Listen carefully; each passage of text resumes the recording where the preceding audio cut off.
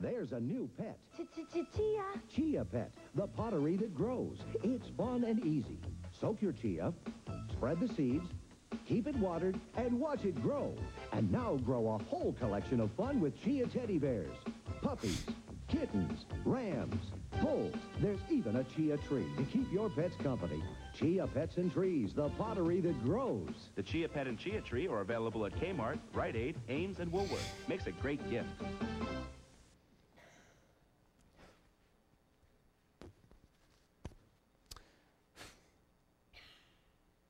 Chia! One of the most iconic jingles of my childhood.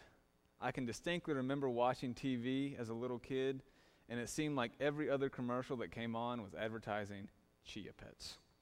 I remember those goofy-looking plants, the overexcited voice, the time-lapse images of the plants growing, all of it. Yet even in my young age, I was very skeptical of this product. I was never fully convinced by these commercials. I always felt that they looked staged and unauthentic. The pottery bases looked cheap and fragile. The seed mixture looks like a gross paste. And I always thought there was no way any plant could actually grow from that concoction. And to top it all off, the whole thing's just ugly. Looks like a giant weed infestation. Except for the Bob Ross ones. Those were awesome. But when I first read through Galatians, I could not help but imagine Paul viewing the Galatians in the same way that I viewed these Chia Pets. Here they were, a group of Christians masquerading around in cheap faith, trying to pass it on as something beautiful and authentic. The Judaizers came in and sold the Galatians a cheap and grotesque version of Christianity, and the Galatians bought it. I can just see their sales commercial playing out in my head now. If you Galatians just follow these 3 easy steps, become circumcised, follow the Jewish law, and follow Jesus, plus pay shipping and handling, then you too can become an authentic Christian. However, we're going to read Paul's response in Galatians 6, verses 6 through 10. And we will see that we get a very different view on what our Christian walk with Christ should look like. The real path to following Jesus cannot be sold as a cheap, gimmicky product. So let's now, if you would, open your Bibles, and we're going to read what Paul has to say about these Galatians. Sorry, I had to do it. So, Galatians chapter 6, verses 6 through 10. Nevertheless, the one who receives instruction in the word should share all good things with their instructor. Do not be deceived. God cannot be mocked. A man reaps what he sows. Whoever sows to please their flesh from the flesh will reap destruction. Whoever sows to please the Spirit from the Spirit will reap eternal life. Let us not become weary in doing good, for at the proper time we will reap a harvest if we do not give up. Therefore, as we have opportunity, let us do good to all people, especially to those who belong to the family of believers.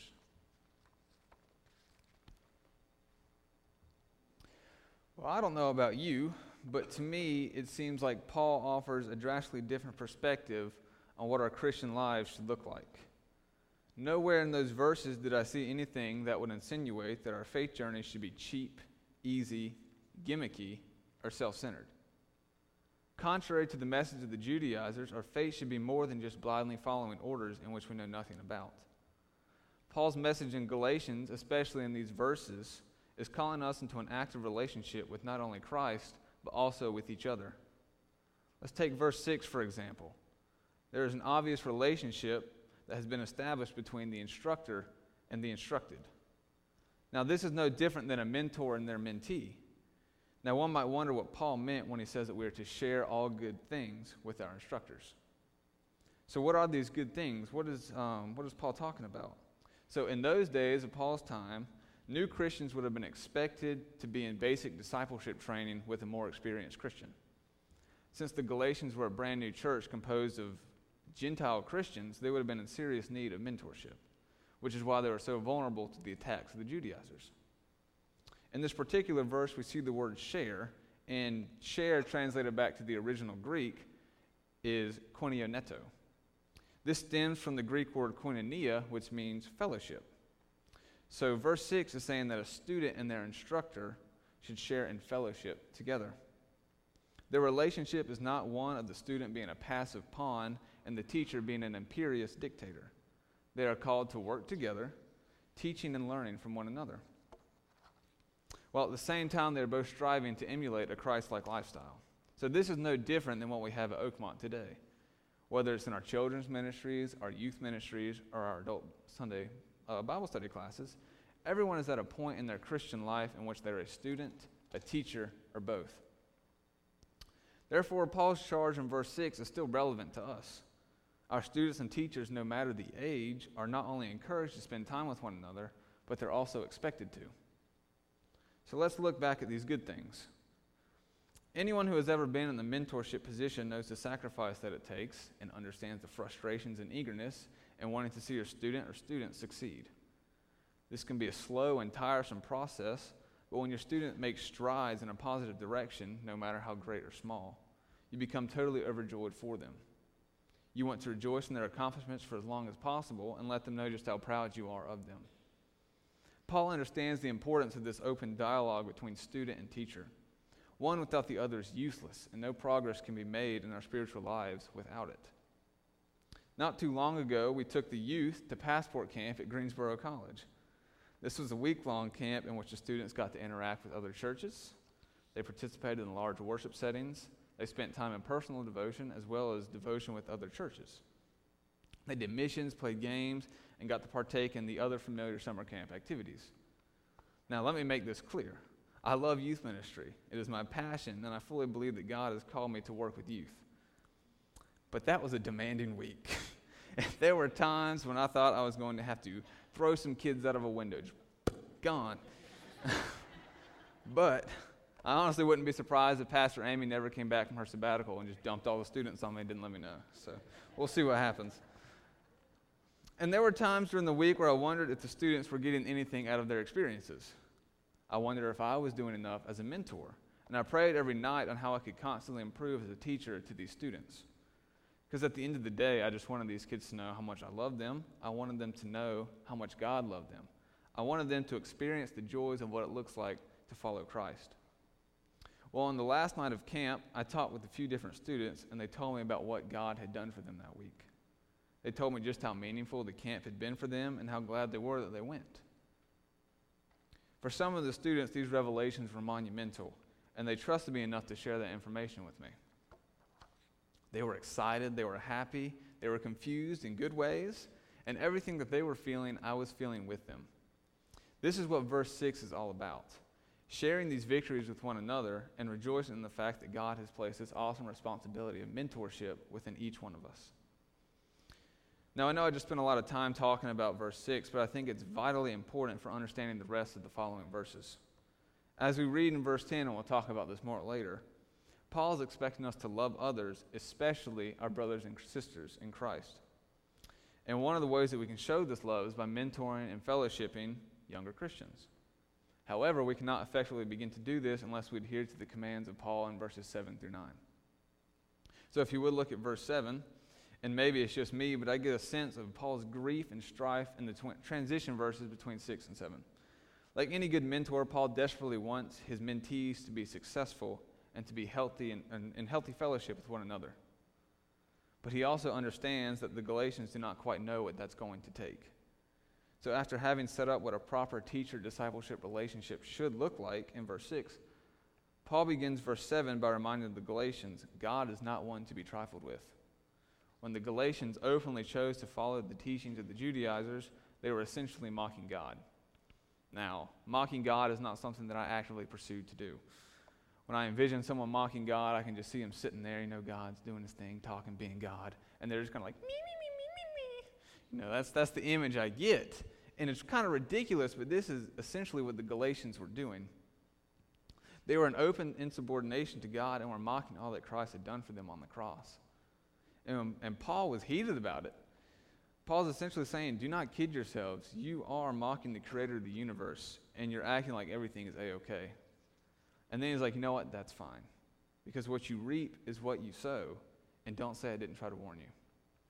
Paul is going in on these people, and I'm reading this like, yeah, Paul, you tell them. Get them, Paul. How could they be so dense?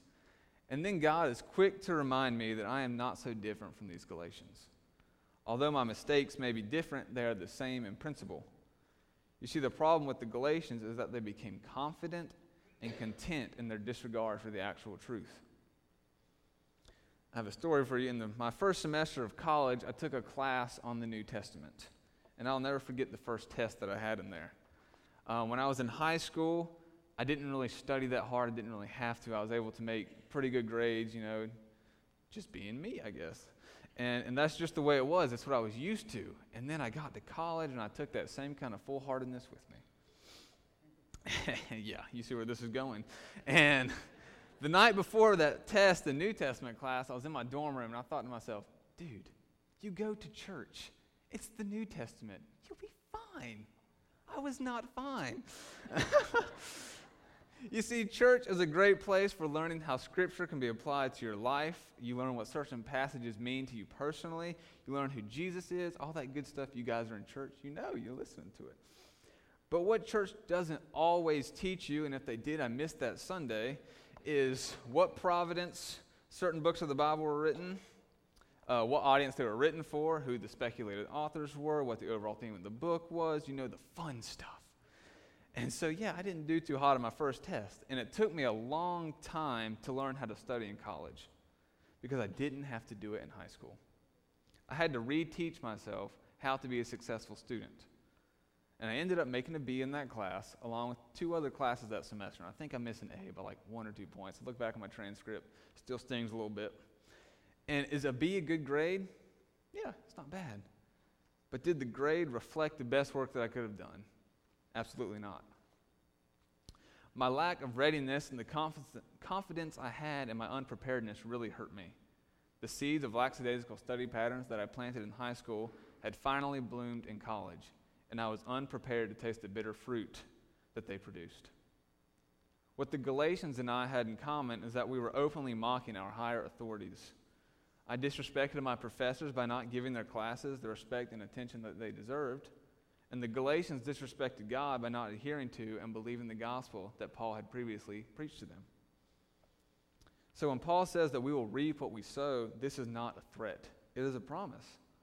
Paul is reminding everyone that if you plant something, no matter what it is, it will eventually bloom, and you will be left to eat what has blossomed.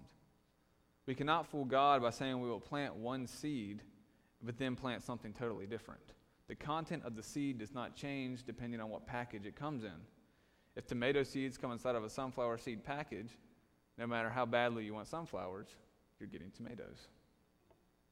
As we move on to verses 8 and 9, we see Paul expand upon this argument, and he puts it into more layman's terms for us. Paul promises us that planting seeds that will only benefit the flesh and worldly desires will reap fruit that corresponds with that. However, the consequence of reaping those seeds will only lead to our destruction. But in the same way, if we are planting seeds that are honoring to God, seeds that benefit the Spirit in our relationship with Christ, then we will surely reap a harvest both in this life and our eternal one. What I don't want to get lost on you all is the image that Paul is portraying here. This agricultural image of sowing and reaping really sheds light on the ridiculous notion of a farmer trying to outwit Mother Nature. Now, no self-respecting farmer would ever expect to plant one thing and grow something completely different. So Paul is asking the point, why then do we try to do this with God? The image of sowing and reaping also indicates the process of moral consequences. Every action has an appropriate consequence. If we give in to sinful nature, we will reap spiritual breakdown and destruction. If we submit ourselves to Christ and obey Him, then we will reap a reward, not just in our temporary lifetime, but in our eternal one as well. However, our fault as humans is that we become so consumed with this world, we get so caught up in the moment seeking our instant gratification, we forget there is much more to our journey in life. We become fixated on this idea that life is short. We need to live it up now so we don't miss out on anything. And in doing so, we often succumb to the self-centered, sinful actions of ourselves. We push Jesus aside, claiming that we can focus on Him later after we've done all the fun things. Claiming that it's too hard to constantly follow Christ, and if we spend all our time trying to become better Christians, then we might miss out on doing something that is actually fun and interesting. So now I ask you this. What are the seeds in your lives that we are planting to please the flesh? Maybe we become so invested in certain sports or sports teams that we forget that when we attend those events, we're there to represent Christ and not cuss out the opposing team or team members. Maybe we planted seeds of gossip, talking about people at work just so that we can have something to talk about to kill time, instead of building those people up in love and encouragement. Maybe we're spending hours grinding out a video game or watching Netflix instead of spending just a few moments a day in prayer and devotion with God. Maybe we're going to too many parties and having too much to drink, and the next morning we're sleeping in instead of being at church. Or perhaps we have planted materialistic seeds, dwelling on the fact that our clothes must have a particular logo on them for us to meet certain societal standards. Just because our seeds may not carry a negative connotation with the rest of the world does not mean that they cannot be destructive to our lives. You might say that you just love sports so much that you get caught up in the moment and you didn't mean it. You can't help yourself. Or you were only joking about the gossip, it was only good fun. You really do like that person. Or maybe you just love that certain Netflix series or video game so much you can't put it down. Or maybe we just love hanging out with our friends too much and having a good time. We don't want to kill the vibe at the party, so we keep on keeping on. And we just love our Nike swooshes and our little Patagonia logos, those saucy Adidas stripes. I know I do. Because we know that if our clothes do not have those logos on them, then we might as well be wearing trash bags. Whatever our excuses are for planting those seeds, we do so because we have a certain love for them. We love sports, gossip, Netflix, all the stuff. The list goes on and on. Whatever you can think of, we love it. And we love these things because we have no problem making them the center of our attention. We prioritize them above everything else in our life. So where does that leave Jesus? Do we not love Jesus? Have we not proclaimed in our hearts and with our lives that we love Jesus? So should we not then look to prioritize Jesus with our lives and our actions?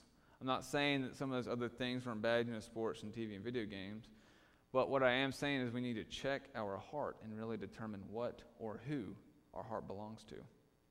Because if our hearts are in the wrong place, then we are exuding effort in our lives in areas where all we will get in return is pain and dissatisfaction. Paul makes this very clear. Whoever sows to please their flesh will reap destruction. I don't think it can get any more clear than that. Because where our efforts lie, so too do our hearts. So, are you willing to do the hard work? The work that isn't glamorous, the work that requires pain and sacrifice and frustration? Because we all know if you love something enough, then you will stick with it. Because when we truly love something, we are willing to make sacrifices in our lives so that we can achieve the goals we are after. So why then, if we know that we shouldn't be focusing all of our efforts and attention on these things, do we still do it? And I think it's because these things are easy and they require little to no effort on our part. They provide us with that instant gratification and perceived happiness that we are looking for in the moment. You see it all the time. Your favorite sports team wins a championship and you are happy and content for that moment. But when next year rolls around, all you do is want another one. Sure, last year was great, but it's not this year. Or you go out and buy a fresh new pair of kicks, and then a few months later, the newest version comes out, and now you want those instead of the ones you just bought. I am notorious for doing these types of things. I'll sit and research and fantasize about buying the next big thing, whether it's a new hunting jacket or some golf clubs, whatever. I do it. And I just want the newest and best because part of me has become dissatisfied with what I already have. Even though the things that I have still work fine, they no longer bring me the same joy and satisfaction that they once did when they were new. It feels like we are constantly trying to fill the voids of our lives with newer and better things, even though no matter what we fill the void with, it too will soon become obsolete and no longer bring us the happiness that we are looking for. The same things happen in our spiritual life. Some of us begin our walk with Christ unaware of what a commitment we were undertaking. We got so caught up in the initial joy and newness of our Christian faith that we failed to realize that being a Christian is hard and that Christ requires a lot from us. We then are caught up in the dilemma of living as Christ would have us to live or continuing to live as if we were still part of the world. We think to ourselves, why should I waste my precious time and energy living like a Christian? Because right now this lifestyle is really boring and it's cramping my style. So instead of putting effort and attention that Christ requires from us, we choose the easy route and revert back to living as if we didn't know Christ at all. But I want you to listen to what verse 9 says. Let us not become weary in doing good or in doing what is right. For at the proper time we will reap a harvest if we do not give up. I love this response from Paul because it reminds us, even though Paul was angry, he's encouraging a group of struggling Christians. Paul knew that what he was asking for and the things that Christ expects from us are not easy. However, those who continue to do good will eventually see the benefits of their efforts. Jesus Christ is more than some outdated cell phone or worn-out pair of tennis shoes. He is not some object that can be thrown away once it is no longer beneficial to us. And yet, this is how we treat our Savior, Jesus, when we grow tired of doing what is good and right. But I want you all to remember this. The fruits of our labor take time to mature, but once you have tasted them, you will be glad you let them grow. As we finish up the passage, we cannot forget Paul's closing remarks in verse 10. This is where Paul finally brings everything back full circle. He reminds us, therefore, as we have opportunity, let us do good to all people, especially to those who belong to the family of believers. And one of my favorite pieces of this command is the phrase, as we have opportunity. Paul understands that the world is full of people who are in need of help, and it would be impossible for us to help every single person. However, it is possible for us to help those that we come into contact with. Whether it's the homeless person we see on the street, the elderly person struggling to carry some items to their car, or the large family in the grocery store who is a few dollars short of the checkout line. We come into contact with these types of people every single day, and more often than not, I feel as though we keep our heads down and keep on going with our lives. But Paul reminds us this. It is our Christian duty to do good and to love those who need it whenever possible. And we are to do this for all people. There is no asterisk next to the word all. Whether it is someone you like, dislike, someone of a different religion, lifestyle, or ethnicity, if we are given the opportunity to do good for them and show them the love of Christ, then we must. Paul also reminds us that this type of attitude especially includes other Christians. We are to love them and treat them with just as much kindness as anyone else. Now, some of you might be sitting in your seats going, duh, why wouldn't I be nice to other Christians? But some of the biggest arguments, disagreements, and wars have come from Christians with opposing theology and viewpoints. Fights within a family always seem to cut a little deeper, and the family of believers is no different. Paul was intimately connected with the church of Galatia. It was probably one of the earliest churches that he helped to start, and it is no wonder why his concern for them was so great.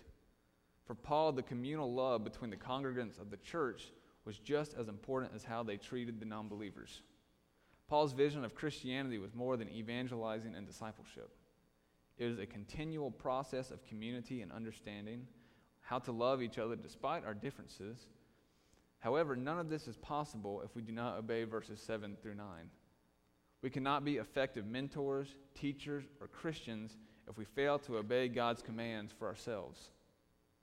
How can we, in good faith, go around proclaiming the gospel if we do not practice it for ourselves? The process of becoming a mature and faithful Christian first begins within us. We have to be willing to do the hard work for ourselves. We have to learn to love ourselves and love Christ more than we love the materials of the world around us. And then we must learn to love others just as Christ loves them. There will come a day for us when we will have to sit back and evaluate the type of life that we live for Christ. When that day comes, will our faith look like a chia pet? Will we have planted our seeds on a base that lacked the nutrients to sustain spiritual life? Will our Christian walk be sudden, blooming only for a short moment when things were easy, and then dying off when the road got difficult? Or will you look back satisfied, smiling because you were able to do the hard work, tending to your faith daily in the good times and the bad, knowing that you serve your God and others faithfully and sincerely? My challenge for you all as you go out this week is to spend some time with God assessing the areas in your life where you need to do more sowing. Where are the areas of your faith that need more work? Where are you trying to fool God with the things that you sow? And secondly, where are the opportunities in your life where God is calling you to do good for someone else? Who are the people in your life that need you to show them love and fellowship? If Paul were writing this letter to you today, what would his tone be towards you? Would he be aggravated and angry like in Galatians because he knew you were capable of so much more? Or would he be proud of the work you are doing both for yourself and for others? In a few moments, we will be singing the song, Build Your Kingdom Here. And this is a song about our yearning desire for God to break through and overwhelm everything around us. I want you to pay close attention to one line in particular, and it goes like this. You made us for much more than this. Awake the kingdom seed in us. Fill us with the strength and love of Christ. We are your church. We are the hope on earth. This is the message that Paul has been given to us this morning. As Christians, we should desire that God would come in and consume our hearts, our souls, our world, and everything that is around us. However, in order for that to happen, we must be the vessels for God's message here on earth. Paul has graciously given us the blueprints for how we are to act in order to fulfill these desires. It requires community, commitment, love, and patience. We must never grow tired of doing what we know is right. We must never grow tired of doing the work that God has called us to do. When it comes to our walks with Christ, we are capable of being so much more than chia pets. It is time for us to start living like it.